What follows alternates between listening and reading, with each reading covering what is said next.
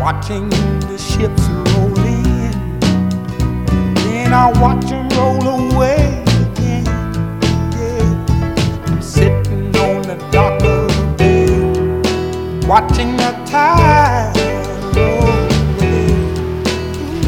Just sitting on the dock of the bay, wasting time. Good morning. Little Otis Redding sitting on the dock of the bay, getting things going for us on SCI's Lone Star Outdoors Show presented by Mossberg Firearms. Cable Smith here with you as always. Thank you so much for being here. It is a pleasure, a treat, an honor to be talking hunting, fishing, the great outdoors, and all that implies with you folks. So I do appreciate each and every one of you more than you know. And it is a wonderful time to be alive in the great outdoors. Spring is here. I was driving back from South Texas, bluebonnets littering the highways. I mean, absolutely a gorgeous drive. 8 hours of just bluebonnets and Indian paintbrushes. I'm looking over at my cameraman, Steve, and he's on his phone the whole damn time. He missed. We took the scenic route. He missed the whole thing just with his head in his phone. So ridiculous. Take a minute. Put your device down and enjoy all the beauty that the natural world has to offer you and I. It is stunning, especially this time of year. Anyway, what's on the docket for today? Let me tell you. You know what to do. Pull up that stool a little closer to the old campfire. Pour yourself another cup of that Black Rifle coffee out of Granddaddy's beat-up old Stanley thermos. I think I'm... what am I doing today? I've got the hazelnut roast. Smells good. Tastes even better. But to get things going today, we're going to have a roundtable discussion that we taped in Turkey Camp with my longtime friend, Mossberg's Linda Powell, semi-regular guest of the show. Then Gordy Cron, he's a longtime outdoor writer from Minnesota, passionate bird dog owner, and we might talk some upland hunting with Gordy. He'll be a part of this discussion. And one of my best friends in the whole world, at Devoted Archer, Chisholm Cook, will be here, my longtime elk hunting buddy and co-host of my other show, which is called Justified Pursuit, if you haven't listened to it before. Not a hunting show, so it might not be your cup of tea. Don't hold that against us. But that's what we're going to do here, talk some turkeys. We had a wonderful hunt last week. Then change it up. For the first time ever, we will have a French international join us live in studio in the form of Baptiste Marché. A new friend of mine reached out to me a couple weeks ago, said he was in Texas visiting from France for the entire month of April.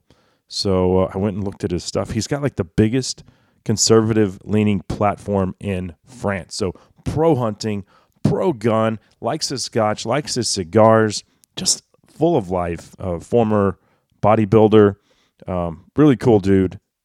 And he'll join us live in studio as well. It'll be interesting to hear his take on how France has changed because it is completely different from what you and I experience in the United States of America as far as being gun owners and hunters. It's going to be interesting, I guarantee you that. But I think it's important to look at other cultures and how they've done things successfully or how they've royally screwed them up. So looking forward to having Baptiste join us here as well.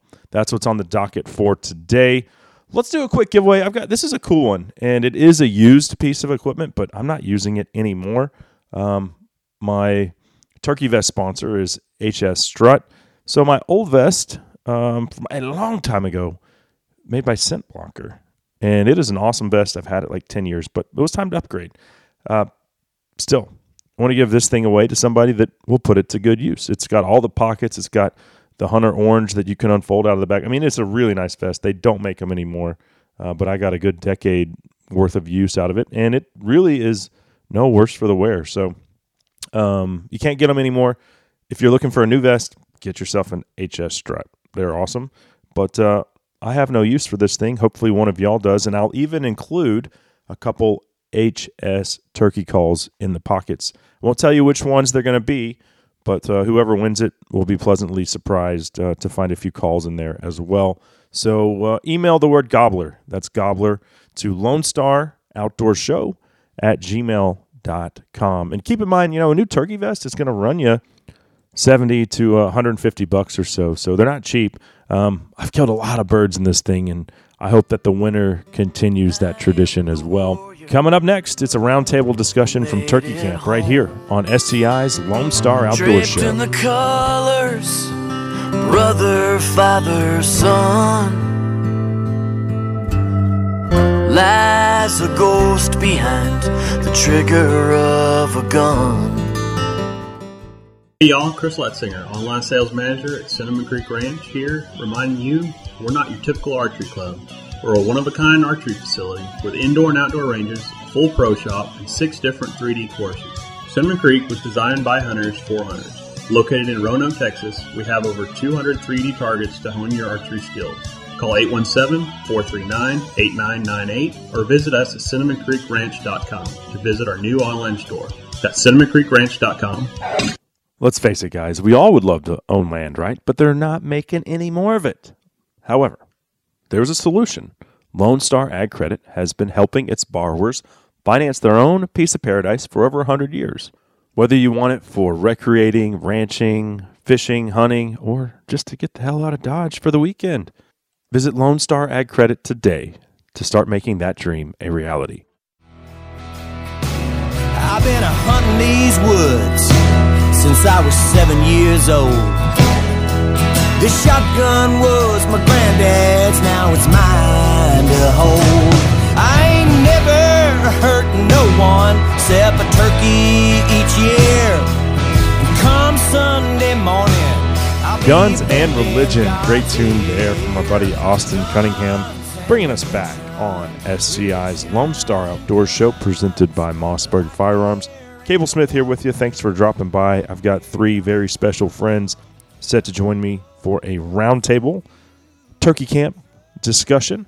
But before we jump into that, this segment of the show brought to you by Numa Outdoors and the Renegade quarter zip top. This is what I wore for the entire turkey trip in South Texas. Actually, I think I wore like a merino wool layer the first day. Way too hot. Temperatures got into the 90s, and this thing was the key. Breathable, rugged, comfortable, and of course comes in that Kaza camo pattern. You can find the Renegade, which, by the way, is guaranteed for life. That's right. Any problems with it or any of Numa's gear, they'll replace it at no cost. Lifetime guarantee on apparel. That's insane, but they do it. And you'll save 20% off any Numa order with that promo code LoneStar20 when you check out. All right, let's go ahead and introduce our roundtable guest here. We taped this in Turkey Camp last week down around Raymondville, Texas, hunting with our good friend Lyndall Laxton. So joining me now, Mossberg's Linda Powell, longtime friend of the show. My friend of 20-plus years, Chisholm Cook, whom I do a lot of turkey hunting with every year, elk hunting as well. And then a new friend, outdoor writer, Gordy Cron. And so, Gordy, you're the only one who's not been on the show previously. So tell us a little bit about yourself, where you're from, what you do. All right, I was born and raised in northern Minnesota, and currently work for Grandview Outdoors. And we've got print publications and social media components for all of those. But I was editor for North American Hunter magazine for, probably about 15 years. And then I was with Deer and Deer Hunting magazine after that. So that's pretty much been my career. Okay.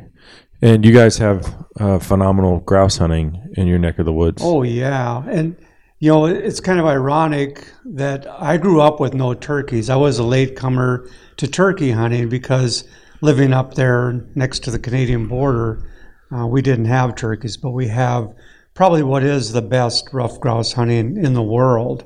Uh-huh. And so that's what I grew up with. Okay. Well, we were riding around in the buggy yesterday, and I told you, I've done a couple Boundary Water trips to Minnesota. It's one of the most beautiful places I think anyone could go visit. Do you lived there your entire life? Mm-hmm. As a kid, do you remember seeing or hearing about wolves compared to today? or is that not the part of the state that has wolves? Oh, yes. Where I grew up is probably the epicenter of where the wolves live in the northern part of the state.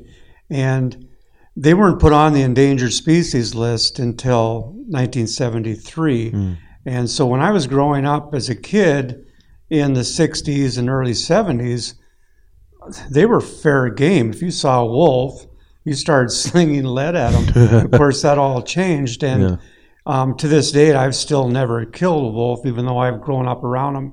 And Minnesotans, I think, have kind of a love-hate relationship with the wolves. I think we're all proud of the fact that we have them there in the state.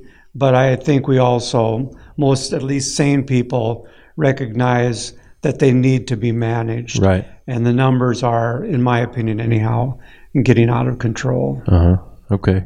And you have two Brittany's also. I do. I've had Brittany's now for quite a few years. I think I'm on my 6th and 7th Brittany's. And like a lot of people up north, I grew up with Labrador Retrievers because, they're a do-it-all dog. And I did a lot of waterfall hunting. I grew up right on Lake of the Woods, which has phenomenal waterfall hunting. So we always had labs growing up. But at some point in my life, I just wanted a dog that was easier to travel with, smaller for in the home. And I tried out the Brittany's and I never looked back. So that's what I do all fall. I mean, my fall is for the dogs. Right on. Very cool. Yeah, I got to hunt with some French Brittany's recently, and they were just the sweetest, but still very dedicated to their craft and trying to find birds. They're incredible little dogs, and they're just great in the home. They're great in the field. They're just a well-rounded dog, and for me, I'm never going back. So you and Linda have been friends a long time through your relationship in this industry. I think y'all said at dinner last night, like 1996 probably.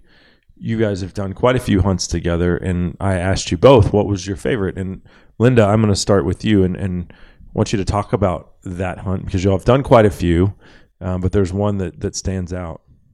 Yes, I think it was back in 2010. We had the opportunity to go to Russia for brown bear, which is, for me, a lifelong dream because we've talked about it before. I just love bears. There's no question about bear hunting. So it worked out. We had a group of 4 of us, Gordy and myself, and then a friend of ours, Dean, who also works in the industry, and Ron Spomer, another outdoor writer. And so we ventured off to Russia for brown bear. Little did we know what an adventure it was going to be. Just getting there in itself. What did you say last night? 50? It was 57 hours for me from the time I left my home until we actually got in camp. 57 hours. That makes Africa look easy. Oh, yeah. I mean, we went to New York, and then we flew to Moscow, and then we had about, 4-hour, or I can't remember, quite a layover there. And then we flew to Petropavlovsky, I think. Which is Kamchatka, the little peninsula there. And then we hopped in a van and started driving north. And we finally, I don't even remember how many hours later, did overnight. But then the next day, we drove again a few hours, hopped on a helicopter, and finally made it to camp. And as I recall, I think I left home like on a Tuesday midday, and this was like Friday when we finally got there. Oh my gosh. And they greeted you in camp with a full glass of vodka? Well, they did have an endless supply of vodka. That there is no. They did have a endless supply of vodka, and it was an incredible camp. It was basically an old trapper's cabin, and they had set up tents with like wood heat for us. They were actually quite comfortable, but it was very remote. We were on the ice pack yet. There was still like 8 or 9 feet of snow. Temperatures were moderate, like 32 degrees, pretty much day or night. But we got snowed in for, 3 days? I don't know. It seemed like a week. It did. And we couldn't leave camp because it was just too dangerous. Here's some more vodka. Yeah, the vodka supply held up, fortunately. But, I mean, this trip was just such an incredible adventure just because everything was so new. You know, the culture, the people, the food, the animals, and The hunting was phenomenal. And your guides didn't speak a lick of English, huh? They spoke no English whatsoever. So you were on a snowmobile with some guy. My guide, we called him Elvis because he had these funky sunglasses. And they would pull you on the snowmobile behind, you'd be sitting in this little trailer, a little sled. And he'd be babbling away at me all day long, and like I could understand him, but of course I couldn't. But we had these little crib notes so we could, when we'd see a bear, we could point to, or he would point to what size he thought it was, and we could communicate that part anyhow. But yeah, it was, I don't want to say it was stressful, but when you can't communicate, it makes it very difficult. So tell the story of the bear that you thought he was like, here's a shooter, and that's not at all what he was saying or what he did. Yeah, Elvis kind of gave me a Jeremiah Johnson moment. We were cruising the ice pack, and he stopped the snow machine and jumped off, and he was all agitated, and he was pointing up to the side of the mountain, and I was looking around, and I finally spotted what he had seen, and it was a bear that was basically, out on the snowpack, was sitting next to its den. And so I grabbed my rifle, because it looks like a good bear to me. And I grabbed my rifle, and I'm loading it, and he goes, no. And he goes, photo. And so I'm thinking, okay, we're not shooting the bear. He wants me to photograph it. So I said, fine. So I lay my rifle down, and as I'm getting my camera gear out, I notice that he's unhooking my sled from the snowmobile. Uh-huh. And I'm going, okay, that's a little strange. So I'm getting my camera out, and I set it on the ground.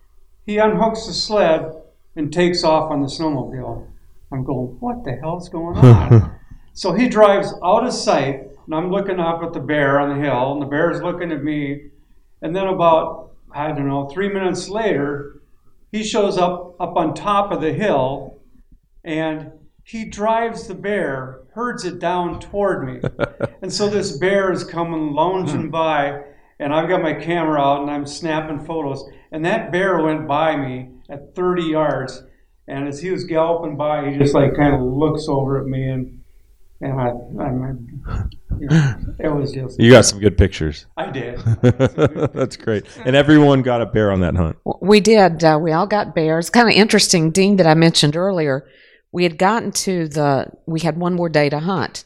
And, we'd already been snowed in and had lost a few days, and they told us another front was coming in. And so we had to make a decision whether we were going to leave a day early or if we wanted to stay and let Dean hunt and hopefully get his bear on the last day.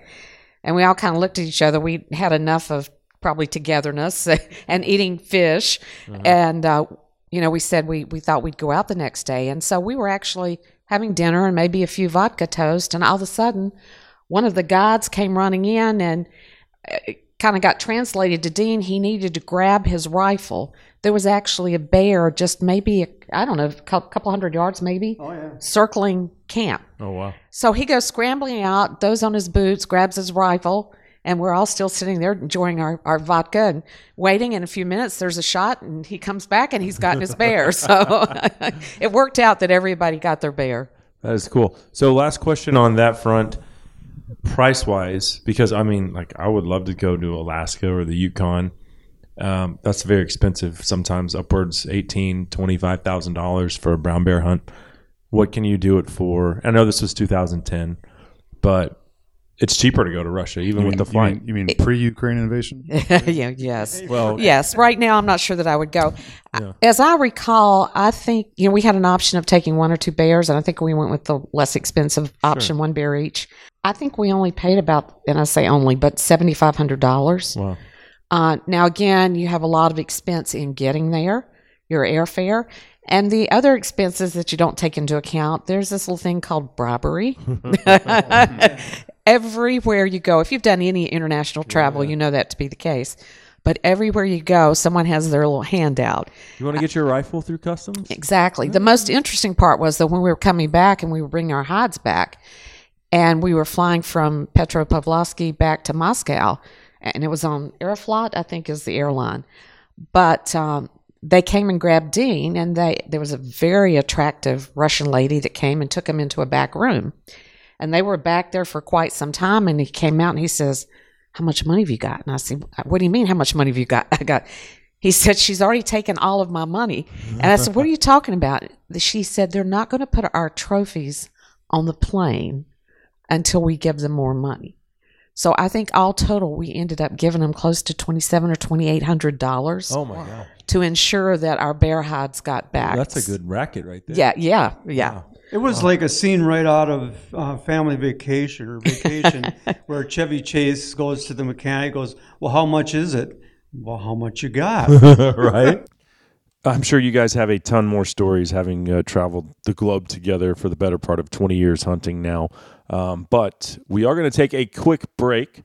When we come back, we'll switch it up and get into these ridiculously unintelligent South Texas turkeys we've had the pleasure of hunting the last couple days.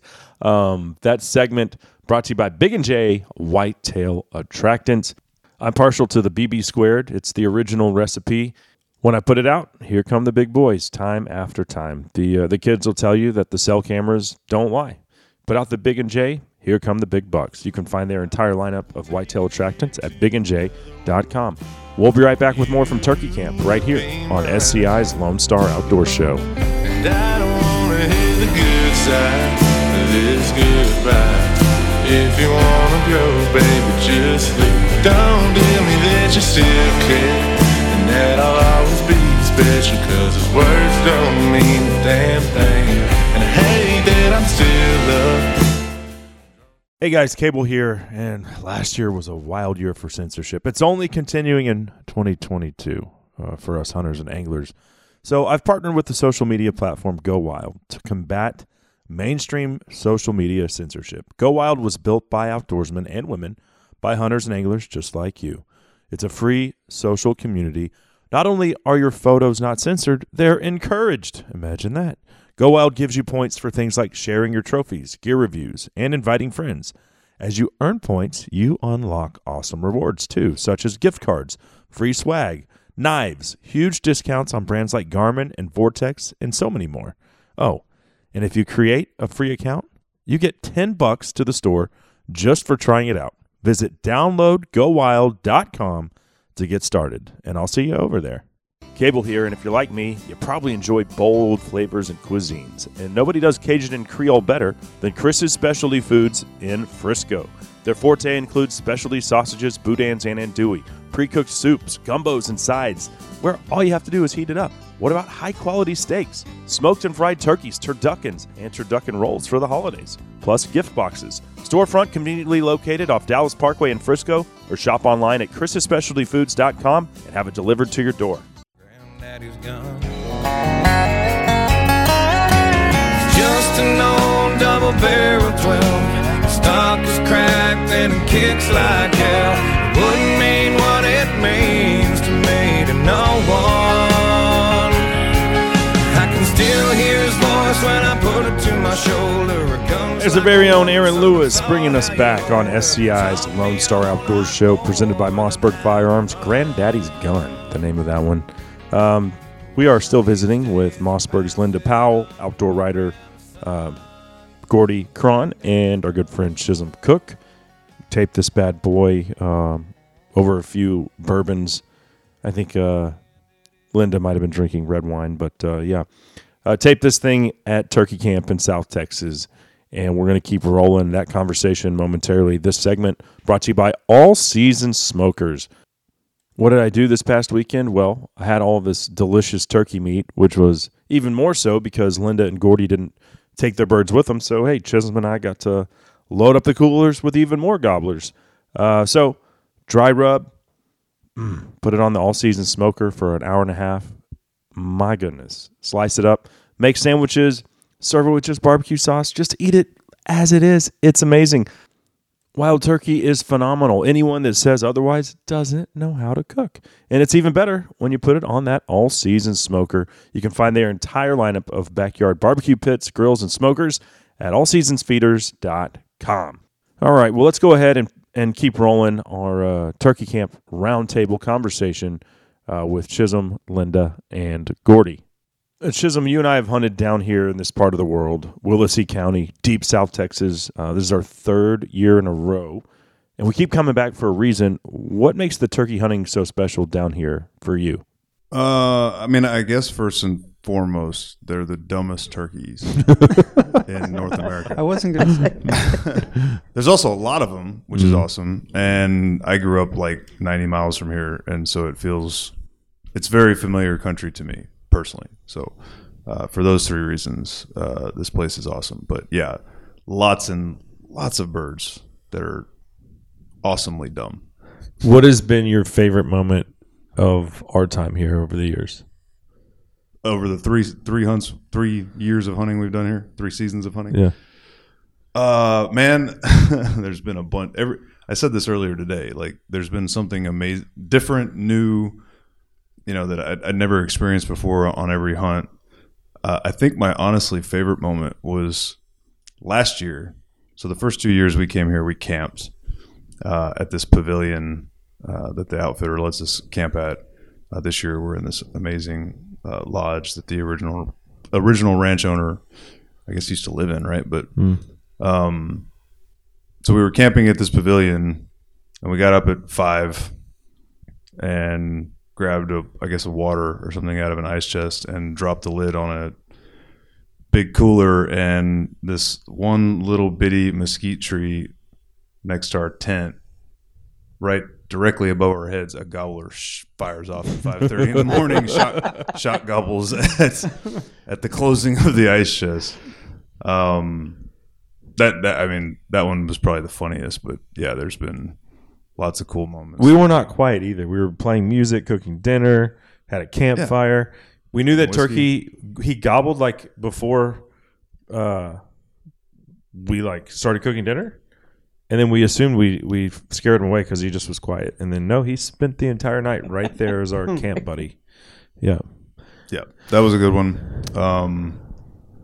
The first 2 seasons, killing 4 turkey with 2 shotgun shells. That was pretty cool. Yeah. Doubling both single shot doubles 2 years running. Although, I guess your average slid back. You backslid a little bit on your average today. Took 2 shells for 2 birds on this trip. Yeah. But we did see something cool this afternoon. We saw what was the name of the hawk? It was a white-tailed hawk. White-tailed hawk, which we looked up on Wikipedia, cool. And we showed you guys the feathers. You guys were still hunting, and we were sitting on the patio of the lodge, and we see 2 hens out in the pasture, and I see a bird of prey like swoop down, and feathers fly everywhere, and then the turkeys get away, I guess. And the hawk probably weighs, we looked it up, but I guess 3 to 5 pounds, and the turkey probably weighs 15 to 18 pounds. A nice Rio hen. And this thing is trying to kill this turkey. And tries 3 or 4 more dive bombs before the turkeys finally get up and they fly away. But it was so cool to see. You never know what you're going to see in this part of the world. But you've hunted nilgai down here, Linda. I have. I had nilgai and turkey before, hogs. So, yeah, I love this country down here. I mean, it's just full of wildlife. And like you said, you never know what you're going to see. Mm-hmm. But tough country and tough animals. But, yes, dumb turkeys. Yeah. I try to explain it to you, but it's like you drive by them and they're just kind of like, hey. Now they don't just let you walk up to them and shoot them.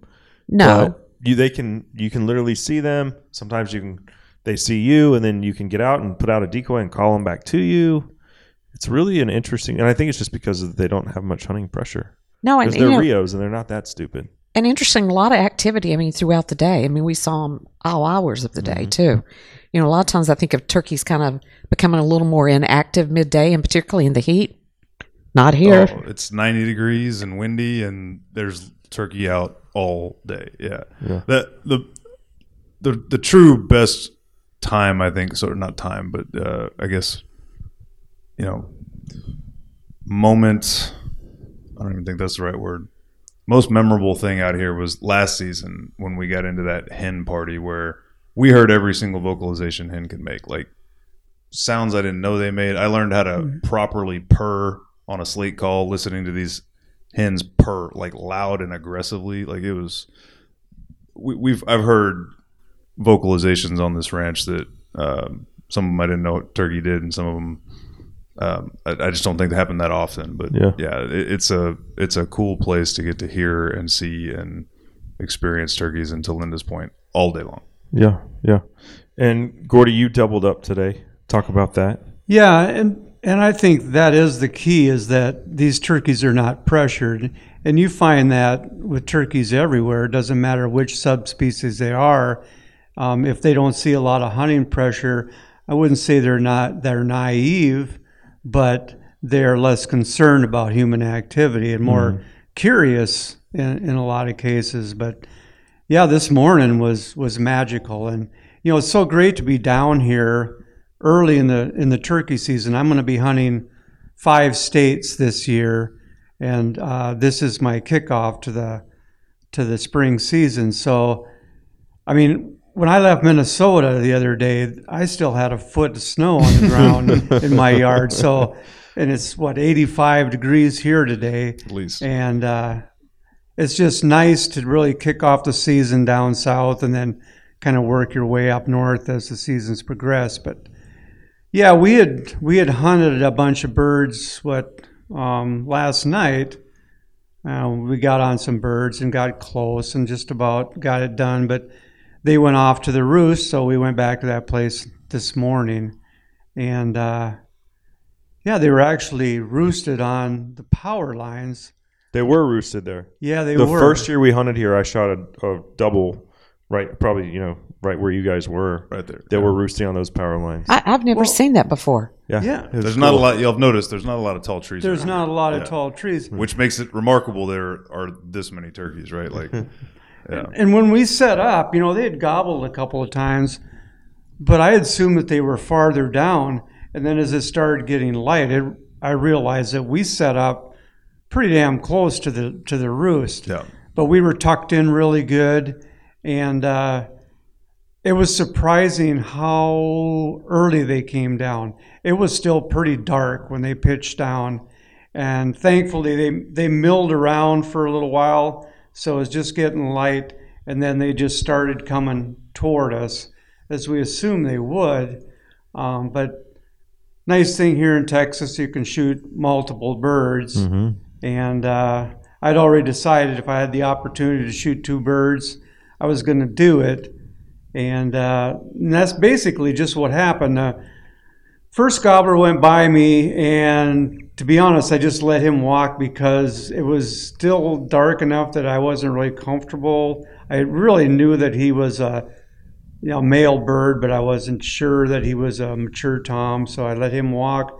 But I could see 2 strutters coming from farther back, and thankfully by the time they got up to us, it was getting decent light.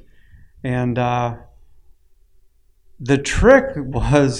problem was there were so many hens around that I had a hard time getting a clear shot at the tom, so I really had to wait for a while. But finally the hens cleared out, and I took a shot and dropped the first tom. And then the second one was just really confused, but he was just running around in circles and doing figure eights.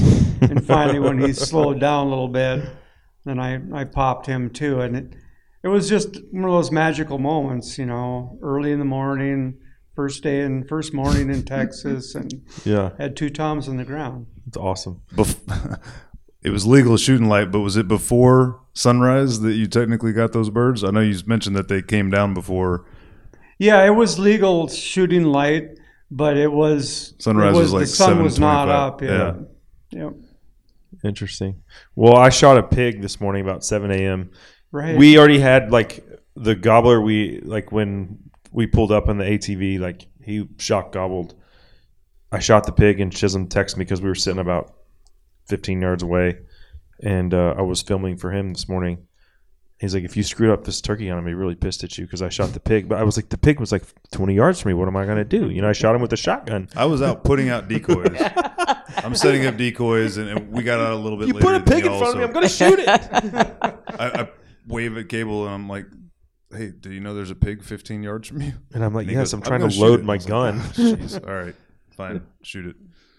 So, yeah, I shot the pig. The turkey shot gobbles. Shot gobble. He's like, if you screwed this up. And then 15 minutes later, we shot the turkey. He came right in. He went quiet, though. Yeah.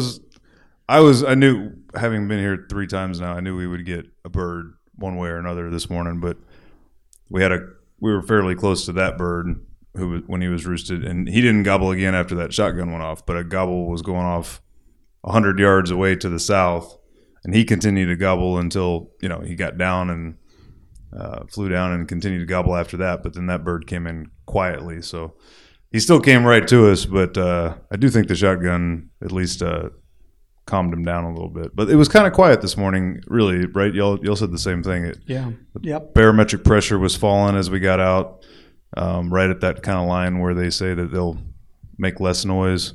Then it started to pick back up, and they made noise all day long after that. But yeah, well, so let's talk about the shotguns, Linda. Yeah, and let's talk shotguns. And thanks to Mossberg for being a part of this and facilitating this hunt. It's so great to have you guys down here. But I shot the 940 Pro waterfowl during duck season. Right. This is something specifically designed for turkey hunting. Right. So this is a continuation of that series, the 940 Pro Turkey. We have 2 models, and we have both of them here. One with an 18.5-inch barrel and one with a 24-inch. I personally love that 18.5-inch for maneuverability. If you're working in tight quarters. For me, I'm a little bit short, too. I don't have a barrel towering over my head when you're working around through the brush. The 940, you and I have had this conversation. The thing I love best about this gas operating system is it requires little maintenance. You can run up to 1,500 rounds. That's a lot of turkeys. That's a lot of turkeys. Clean that gun. A lot of hunting before you have to clean. The other thing that I think is just great is the adjustability in the stock. Which you did. I did. Yeah. I took mine down to the shortest length of pull, so it'll go down to 13 inches. With different spacers, you can go up to 14 1/4. That plus the fact there's shims that you can adjust the cast and the drop. So you're really able, if you take a little time to get the gun to fit you, and that's really important with shotguns. The other thing that's just awesome is it has a cut in the receiver, so you can directly mount one of the new microdot sights. And the beauty of that is eye alignment. You don't have a sight that's up higher. Right. And personally, I'm left eye dominant, but also in low light conditions. And I hate to admit it, but older eyes, adding an optic has really become important to me on my hunting guns, and particularly turkey hunting.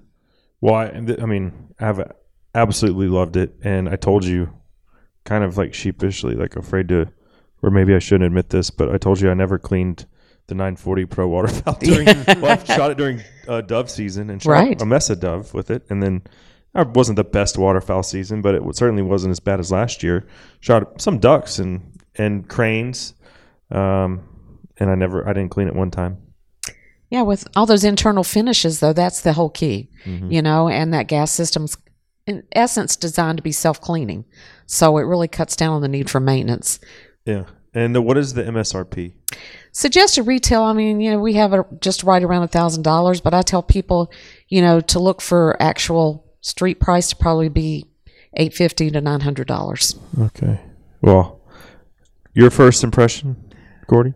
Well, I think Linda hit on a couple key points when you're talking about special purpose turkey guns, in that the fit is so important between having an adjustable stock and having a red dot scope, because in turkey hunting, as you know, a lot of times you're shooting from some very awkward positions. Yeah. And I think it's just uber important that you have a gun that fits you well and that you can maneuver well. And I think they've really addressed this with the 940 Pro.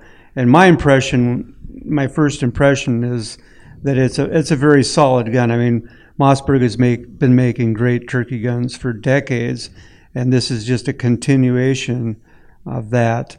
And I thought the gun cycled very nice, and I think they've got a real winner here. Well, it's been a treat having you guys in camp, and thanks for traveling so far to come to Texas. This is deep South Texas to hunt with us. And I think Chisholm would agree.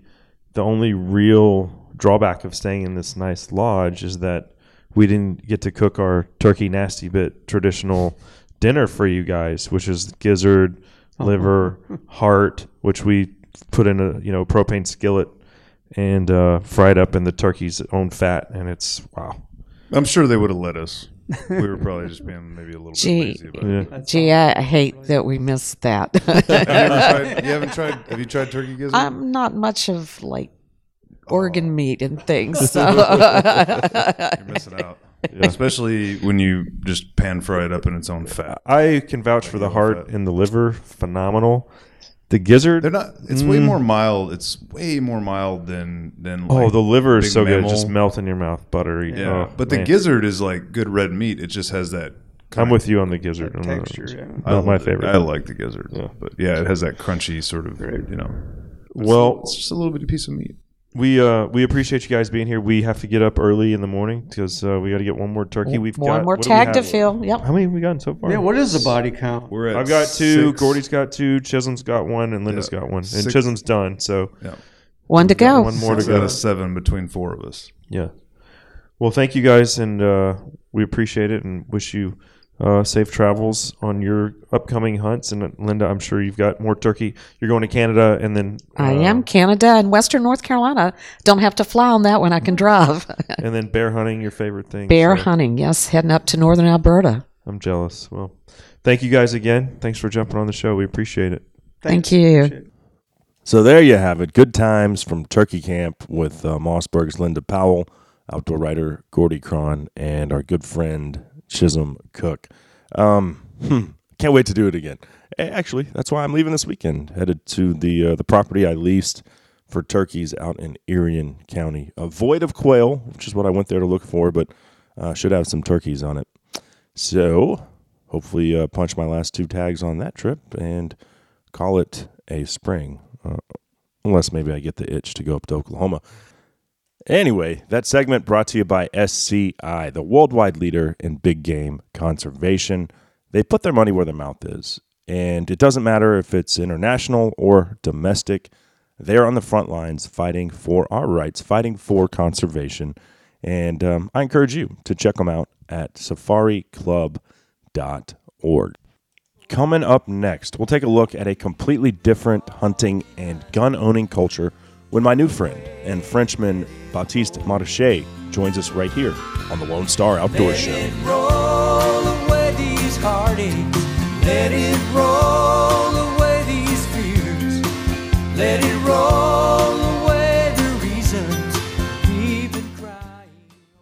Lock in load in the shooting village at the Ducks Unlimited Expo, DUX. Presented by Purina Pro Plan at Texas Motor Speedway, April 8th through 10th.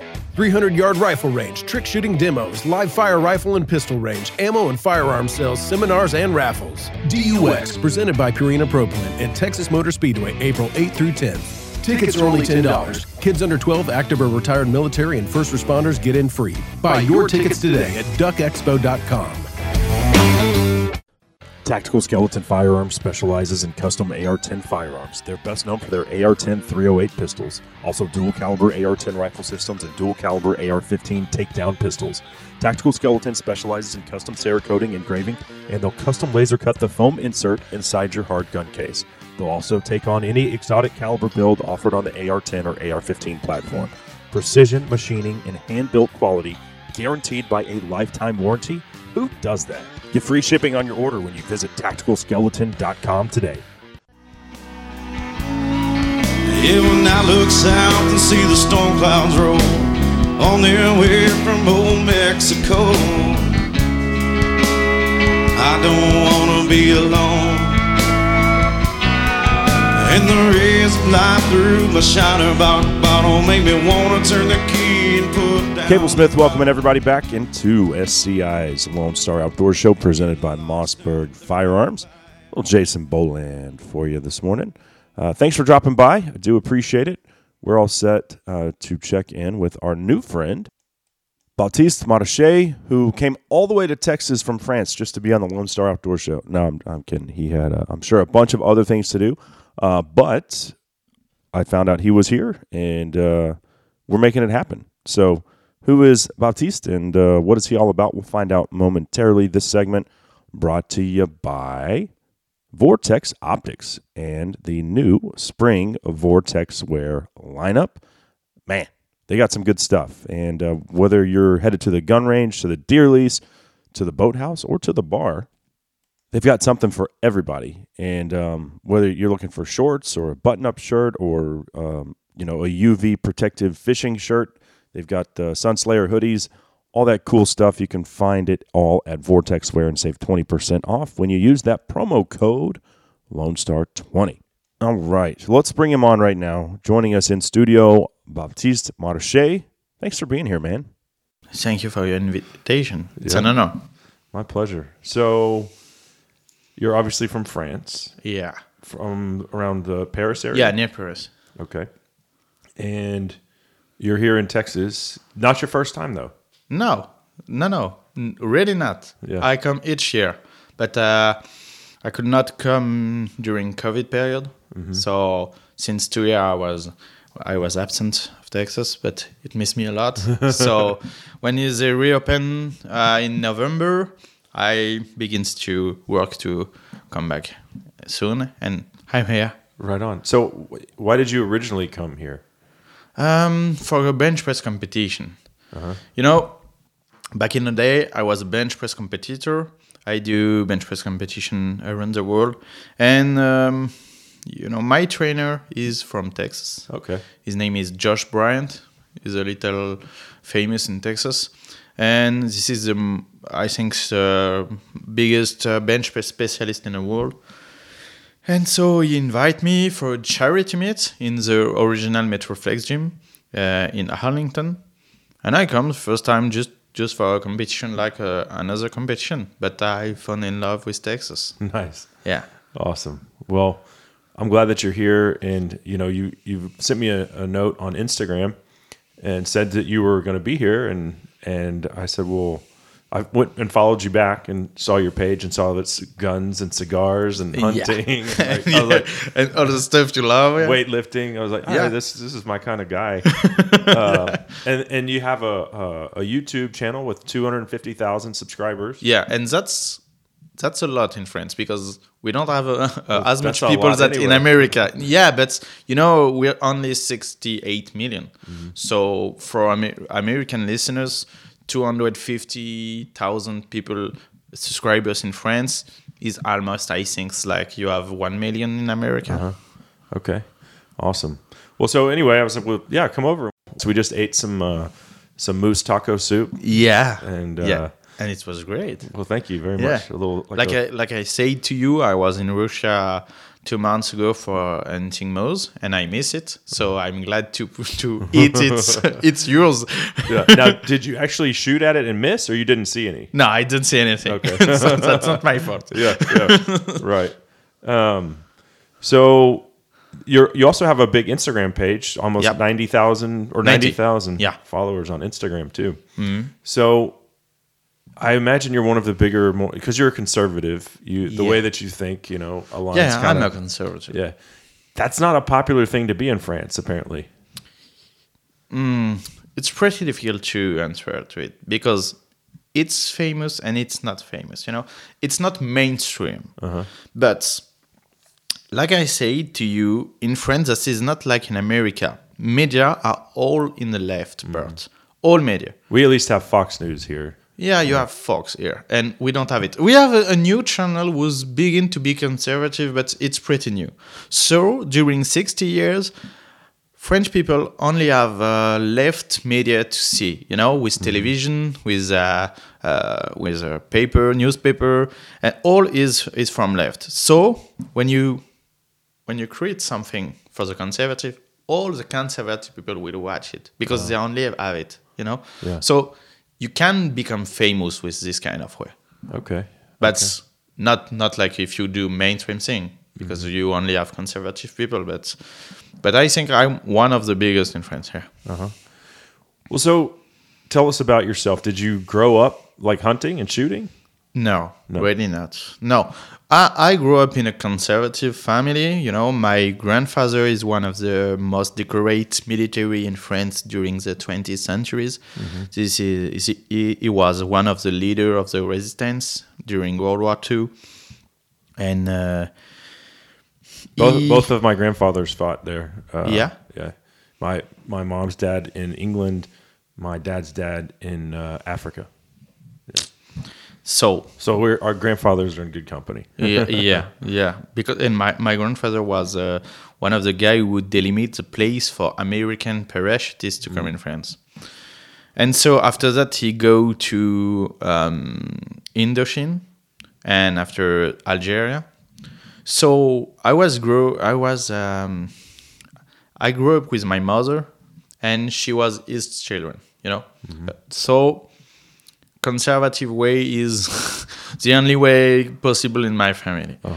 But my parents are not hunters, so the place they live are in near Paris, like maybe 50 kilometers. I don't know how much it is in miles. Don't ask me. Yeah, it's probably like 30. Yeah, something like it. Yeah, and there is a place. When I become adult, I buy an apartment just near my parents' house. And there is a place just near my apartment who's called Le Rendezvous des Chasseurs. It's in English, it says the Rendezvous of Hunter, And it's just a little bar, for hunter. And so I become to go here for playing cards and, drink some beers. And I was pretty young, maybe 19, 20, And so this guy was, the kind of guy like old hunter. This is the same here, with beard and mustache. This kind of guy.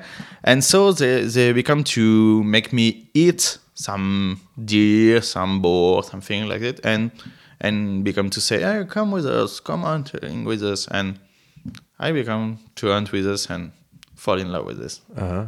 So talk a little bit about French hunting culture. Like, is it all on game preserves now, like private land? No, okay. No, you have to know that we have a great hunting culture in France. Historically, great hunting culture. You know Danny Boone. Yeah. Danny Boone in this book writes that when he meets a French hunter, it was some guys who only thinks to hunt. He writes it on his book, but it was a long time ago. All they think about is hunting.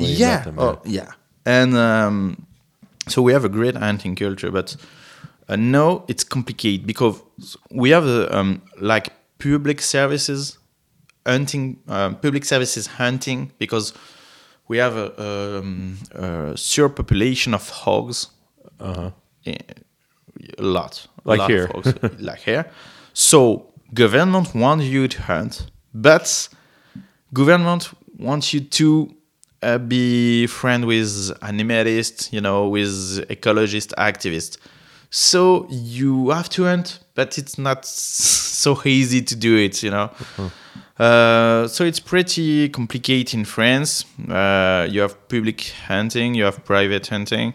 But you have a lot of regulation with some are good, some are totally dumb. Like the weapon you have to use. I cannot explain. You will not understand. But it's really, really complicated to have the good gun you have to use to hunt. The good ammo. Like you can use 300 Winchester Magnum. You can use 338 Lapua Magnum, but you cannot use 5.56. Really? Yeah, or 7.62. Can you own an AR? No. You can. In France, but that is not hunting stuff. But you can own an AR gun. You can have it, but it's pretty complicated. You have to not be full automatic. You cannot use full automatic in France, even in range. Yeah. Even in a range, you cannot shoot in full automatic in France. So you can have it in an AR-15, but you have to be stuck on this kind of stuff, in I don't know to say it. In the safe. In a safe, yeah. You have to stock it in a safe. You have to have a license, but it's really complicated to have it. And basically, you can't just roll around in your truck with it just sitting there. Oh no! You have to stay in your house all the time. the range and your house. It's only 2 places you can have it. Okay. And you cannot hunt with them. Oh. No. That's a shame. We shot 18. I was telling you, we shot 18 pigs last weekend. Me and 2 other guys, all with ARs. Yeah. That's not the same hunt we do in France. Yeah. With thermal, but you guys can't use thermal either. We can use thermal, but only in the day. Yeah, because it's not about thermal. It's about night hunting. Night hunting is forbidden in France. Okay. So obviously you guys shoot hogs. You do hog hunting. Oh, yeah. I saw on your page waterfowl, ducks. Yeah, I love it. You love duck? I mean, I yeah, do too. in shrimp. Because the good thing in France that France is not really, really big, but we have a lot of different kind of biotope, you know. You have the mountains, so you can do the goat. You have the forest for the deer. You have the prairie, you say that? Prairie for the hogs. And you have the swamp for the duck and other thing. You can do all. Where I live, I can be in a forest with maybe 20 kilometers. I can be in the prairie 10 kilometers. I can be in the mountain less than 100 kilometers. I can be in a swamp less than 100 kilometers. You know, that's good. Yeah. I can do all kind of hunt. So what kind of deer do you guys hunt? I'm sorry, but I don't know the name in English. Is it like a roe deer? Or I don't know because I don't know the name in English. So I can show you, but I cannot say it. We don't have white tails. Yeah, no, we don't have it. whitetail. We don't have Virginia deer, you say that? Virginia? Yeah, sir. Oh, yeah. No, it's a translation of a French Is word. the deer that you have that you hunt in France, is it native to France or is it from somewhere else? No. Okay. We only have animals native to France in France. Except one animal, it's raccoon, because your soldiers bring it Raccoon? in France. Yeah, raccoon. That's all the other animals are native from France. Okay, cool. France and Central Europe, and because this is the same. You find the same stuff in all the West Europe. So does France as a country put value on protecting wildlife and animals? Yeah, but not the way you're thinking. Really? They think they protect the wildlife animals, but with ecology stuff, animalist stuff, vegan, something veganism, something like that. So this is not the real wildlife. Veganism is a mental disease. Yeah, I know. But say it to French people. You've been to Africa. I've been to Africa. Yeah. If you told your tracker, what do you think about veganism? They would, and I asked my translator, I asked my PH to ask him. I said, ask him what he thinks about veganism. And he just started laughing, and he goes, he said, I didn't even know that was a thing. Talk about first world problems. But it's pretty much the same thing in France, because they represent maybe 0.5% of the population. Right. But everybody is talking about it. But no one is vegan, but everybody talk about it. Yeah. But so the wildlife is protected by just the hunter. The hunters, yes.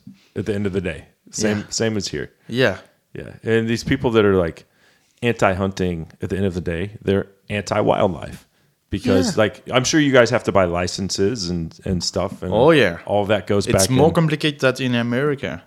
Yeah. Yeah. You have to have you have to buy license, you have to pay. It's one of the problem with hunting in France, it costs so much because you have to pay your license, and after that you have to pay an authorization for hunting on a land. Okay, and after you have to pay for each animals you kill. So if you put it, just after and after, you have big money to spend. Yeah. Okay. So it's very expensive there. Yeah, really expensive. Yeah. What about your favorite, French? And give me something that's like a French recipe. Like you go out and you shoot a deer or a hog. A recipe with animals I hunt. Yeah. In my channel, I have different kind of emission, and I have one. It's called Recette de Seigneur. Basically, it seems Lord recipe, but not the Lord, lords in general. Lord recipe. And we talk about recipe and talk about recipe for hunting recipe. So I did different stuff, but if I have to say a real French one, or you want a recipe in general? Yeah, like a French one. A French one. Yeah. You know, the most famous is Civet. It's with red wine. It's pretty like Bourguignon. You know Bourguignon? Okay.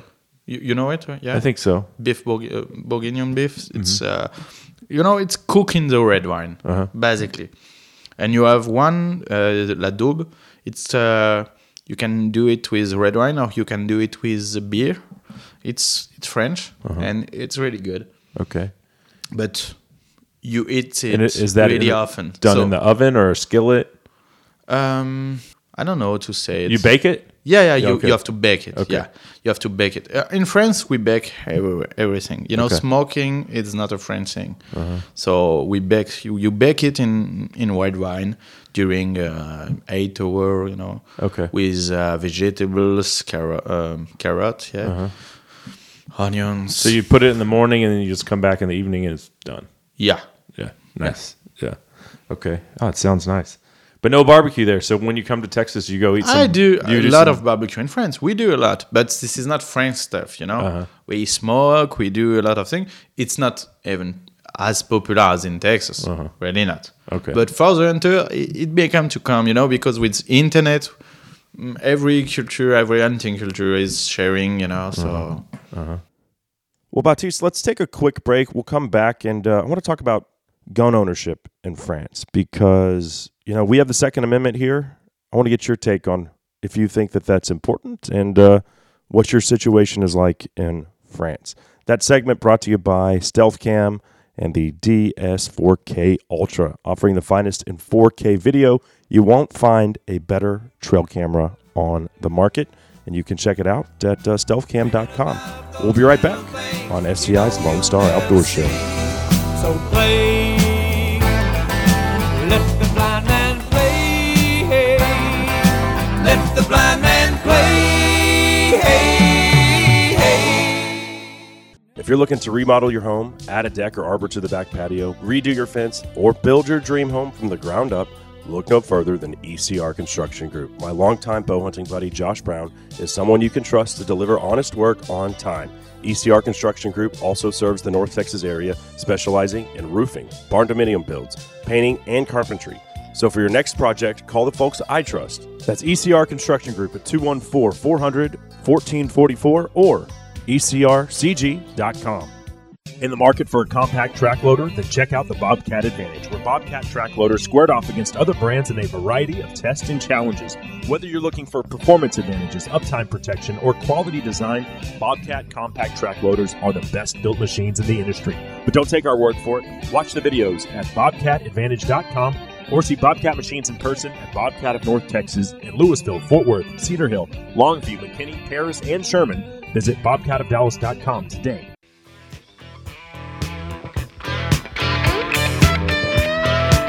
So far, eager for action, hot for the game, the calming attraction, the drop of a name. They knew all the right people, they took all the right pills, they threw outrageous parties, they paid heavily. Life in the Fast Lane. That's the Eagles bringing us back on SCI's Lone Star Outdoor Show, presented by Mossberg Firearms. I'm Cable Smith. Thanks for dropping by today. We're still visiting with our friend, Baptiste Marché, who is visiting Texas from France. It's great to have him here in studio. We'll get back into that conversation momentarily. First, though, this segment is brought to you by Rustic Reminders Taxidermy. Josh and Becky Gunther have been taking care of all of my trophy mounts for over a decade. Why do I keep using them? Well, they do impeccable work with quick turnaround time. Can't beat that. They also answer the phone when you call. They've got 2 locations, one in San Antonio and one in Marion, Texas. Check them out at gr8mounts.com. Okay, well, let's get back into our conversation with Baptiste Marché. When you go duck hunting, like here, we can shoot 6 ducks, and you can only shoot 5 of one species. I know.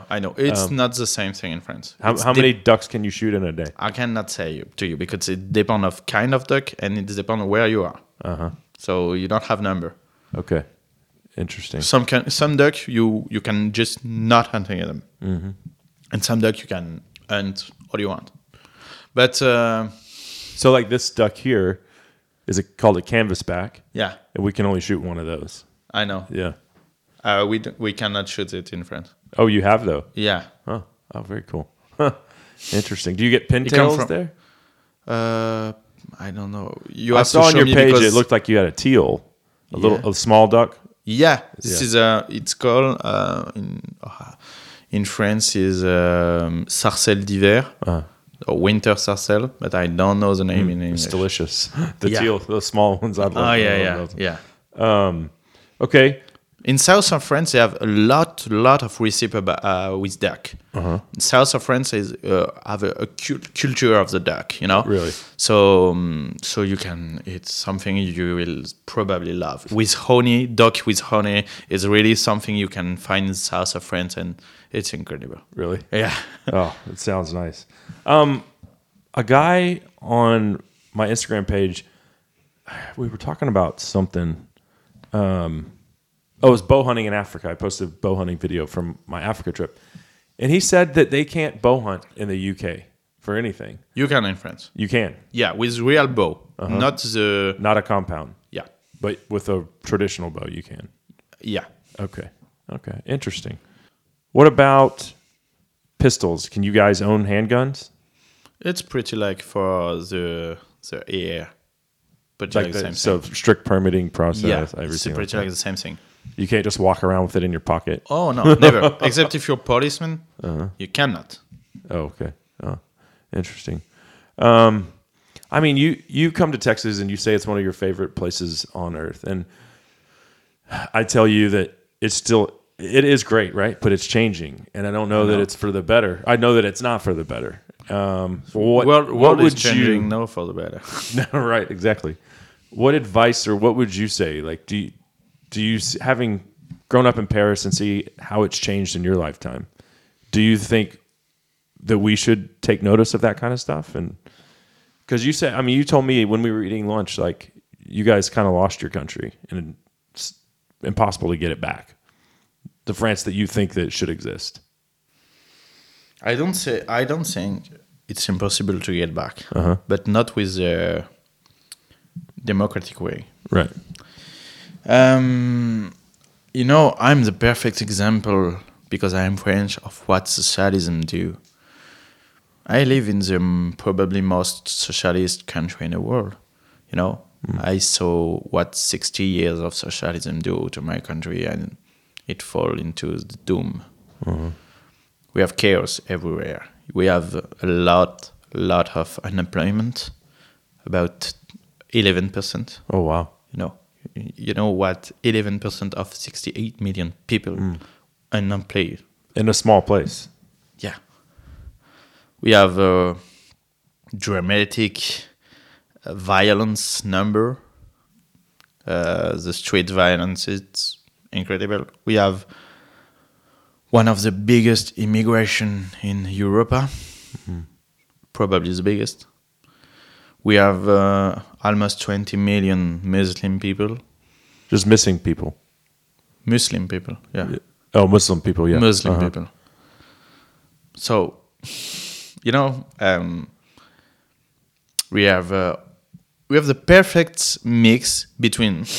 It's interesting because we have the perfect mix between the Sharia, you know, the Islamic law, and the progressive, the woke, woke culture. the perfect mix. So it's really strange, but it exists. It is in France. So we have children who grow with transgender things. You know, the hate of the country, the hate of the flags, and they have to live near people with really traditional, really, you know, where masculinity is really important. But they teach to our children to not be masculine, not be real men. But they have to live near real men from other country. And they have to respect it because they teach them to respect their culture. So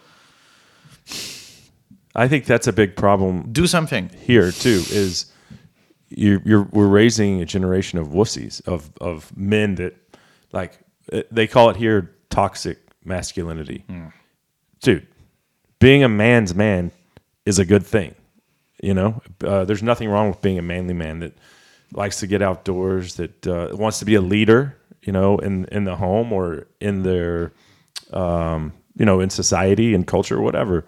I think that's a big problem here where I see is like, well, you know, it's a picture we use a lot. You have the sheep, you have the wolf, and you have the shepherd dog, and you have to be a shepherd dog. But in France, we only have wolf and sheep, and time after time, less of shepherd dog. So it will probably break at one moment. We have some, you know, terrorist attack this last year, this last few years. It will become worse and worse, I think. Maybe that's what we have to do. That's what need to arrive for us to reborn. Maybe, but if I have an advice to say to American people and Texan people, do something. Don't be like us. Do something before. You can stop the machine. We cannot, but you can. You like maybe 20 or 30 years before us in the process. So do something. Well, you want to speak I told you that it was like, I feel like sometimes it's a losing battle. Yeah. But what are we going to do? Sit there and just let it happen? No, we're going to keep fighting the good fight. Yeah. So, on a lighter note. And vote in the election. That's right. That's right. And vote good. Exactly. You like cigars a lot. Oh, yeah. So where does France... That's come from my father. Okay. Yeah. Does France have a history of making cigars, or do you get those imported from... No, not making cigars, but... Okay, we have to back in the 16th centuries. Yeah, Spanish people import cigars in Europe from South America. South America, and it arrived in France during the monarchy. It implanted, and a lot of more and more soldiers become to smoke, and in the first empire, so under Napoleon, France make a French cigars company. You know, the legal empire company of cigars, and so they become to sell French cigars, you know, with the good things of empire. And so after they stay really in the culture.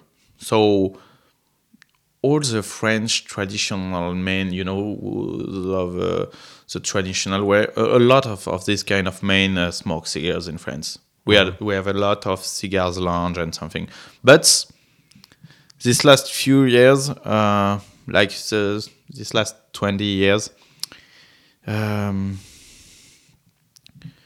it disappears a lot because some law in France forbid to smoke in some area, and so it's more difficult to find some place to smoke cigars now. Okay. So it's expensive, and we French people don't have a lot of money now.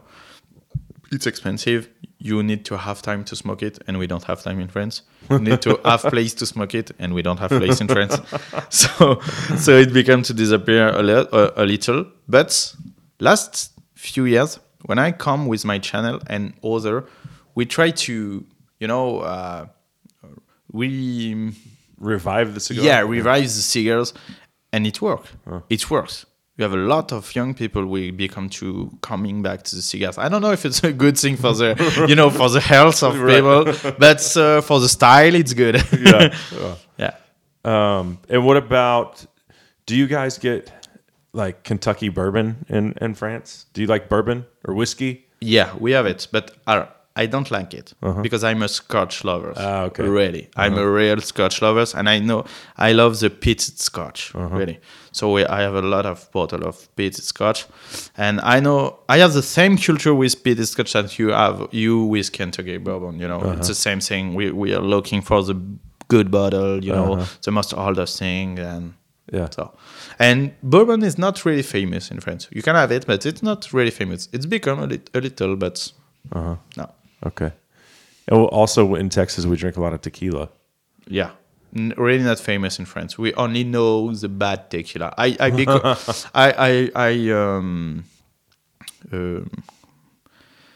Sorry, I'm looking for my word.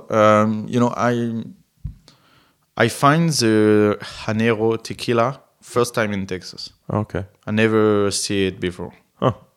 Okay. If you could go anywhere and hunt anything, with money doesn't matter, what would be the top? Something I didn't do. An elephant. Elephant. Yeah. Yeah, because it's. When I was in Africa, I learned something. There is. Stop me if I'm wrong, but there is 400,000 elephants in the world. A lot, yes, more than people realize. Yeah. Yeah. That's a lot.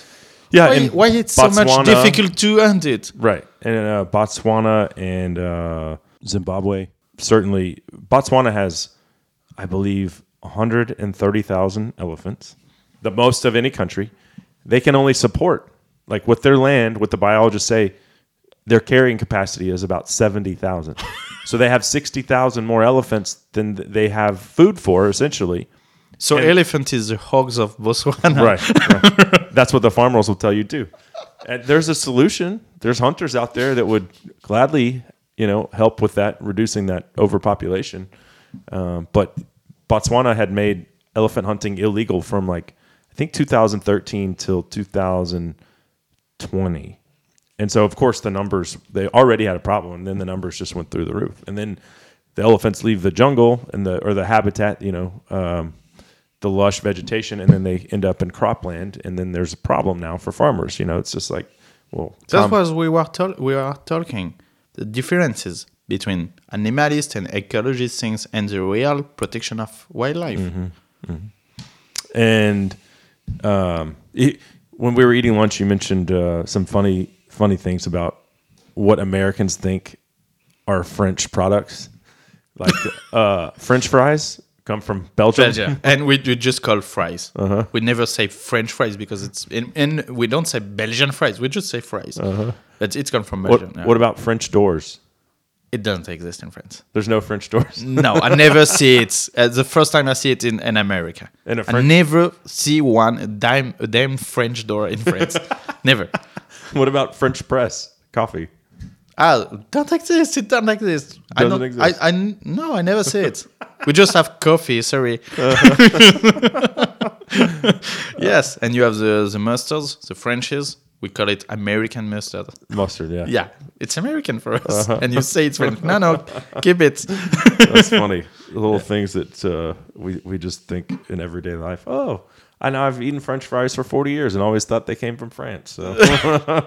and I think you don't see a lot of French people in Texas because each place I come, when I say I'm from France, they say, "Oh yeah, French Canadian." I say, "No, France." French from France, and say, "Oh, awesome!" And so I understand that you learn French in college. No, some guys learn French in college. Yeah. Mm-hmm. Yeah, but I think you don't have a lot of tourists from France in here. I think I took French in first grade, second grade. Okay, and then after that, it was all Spanish. There was, more useful here. Yeah, exactly. I think as we are wrapping up, man, if you want to tell all of our listeners where they can follow you. Yeah, you can follow me on Instagram. You can follow me on Gator and on YouTube. But on YouTube, my videos are only in French. So you can maybe use automatically subtitle. I'm not sure of what they do. But in Instagram, they will understand what I do. Perfect. Well, man, I certainly appreciate you coming by. Enjoyed Thank the you for conversation. your invitation. Yeah. And if you come next year, we'll do it again. Oh, yeah. With pleasure. All right. Yeah. Sounds good, man. Thanks again. So there you have it. Interesting conversation with our new friend joining us all the way from France, here in Texas, in studio, Baptiste Marché. Really enjoyed getting to know him, and certainly check out his Instagram. Fascinating stuff, his YouTube as well.